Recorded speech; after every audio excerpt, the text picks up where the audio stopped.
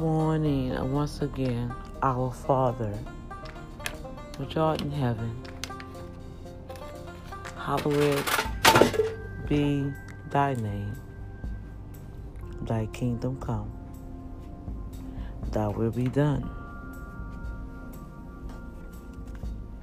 in earth as it is in heaven.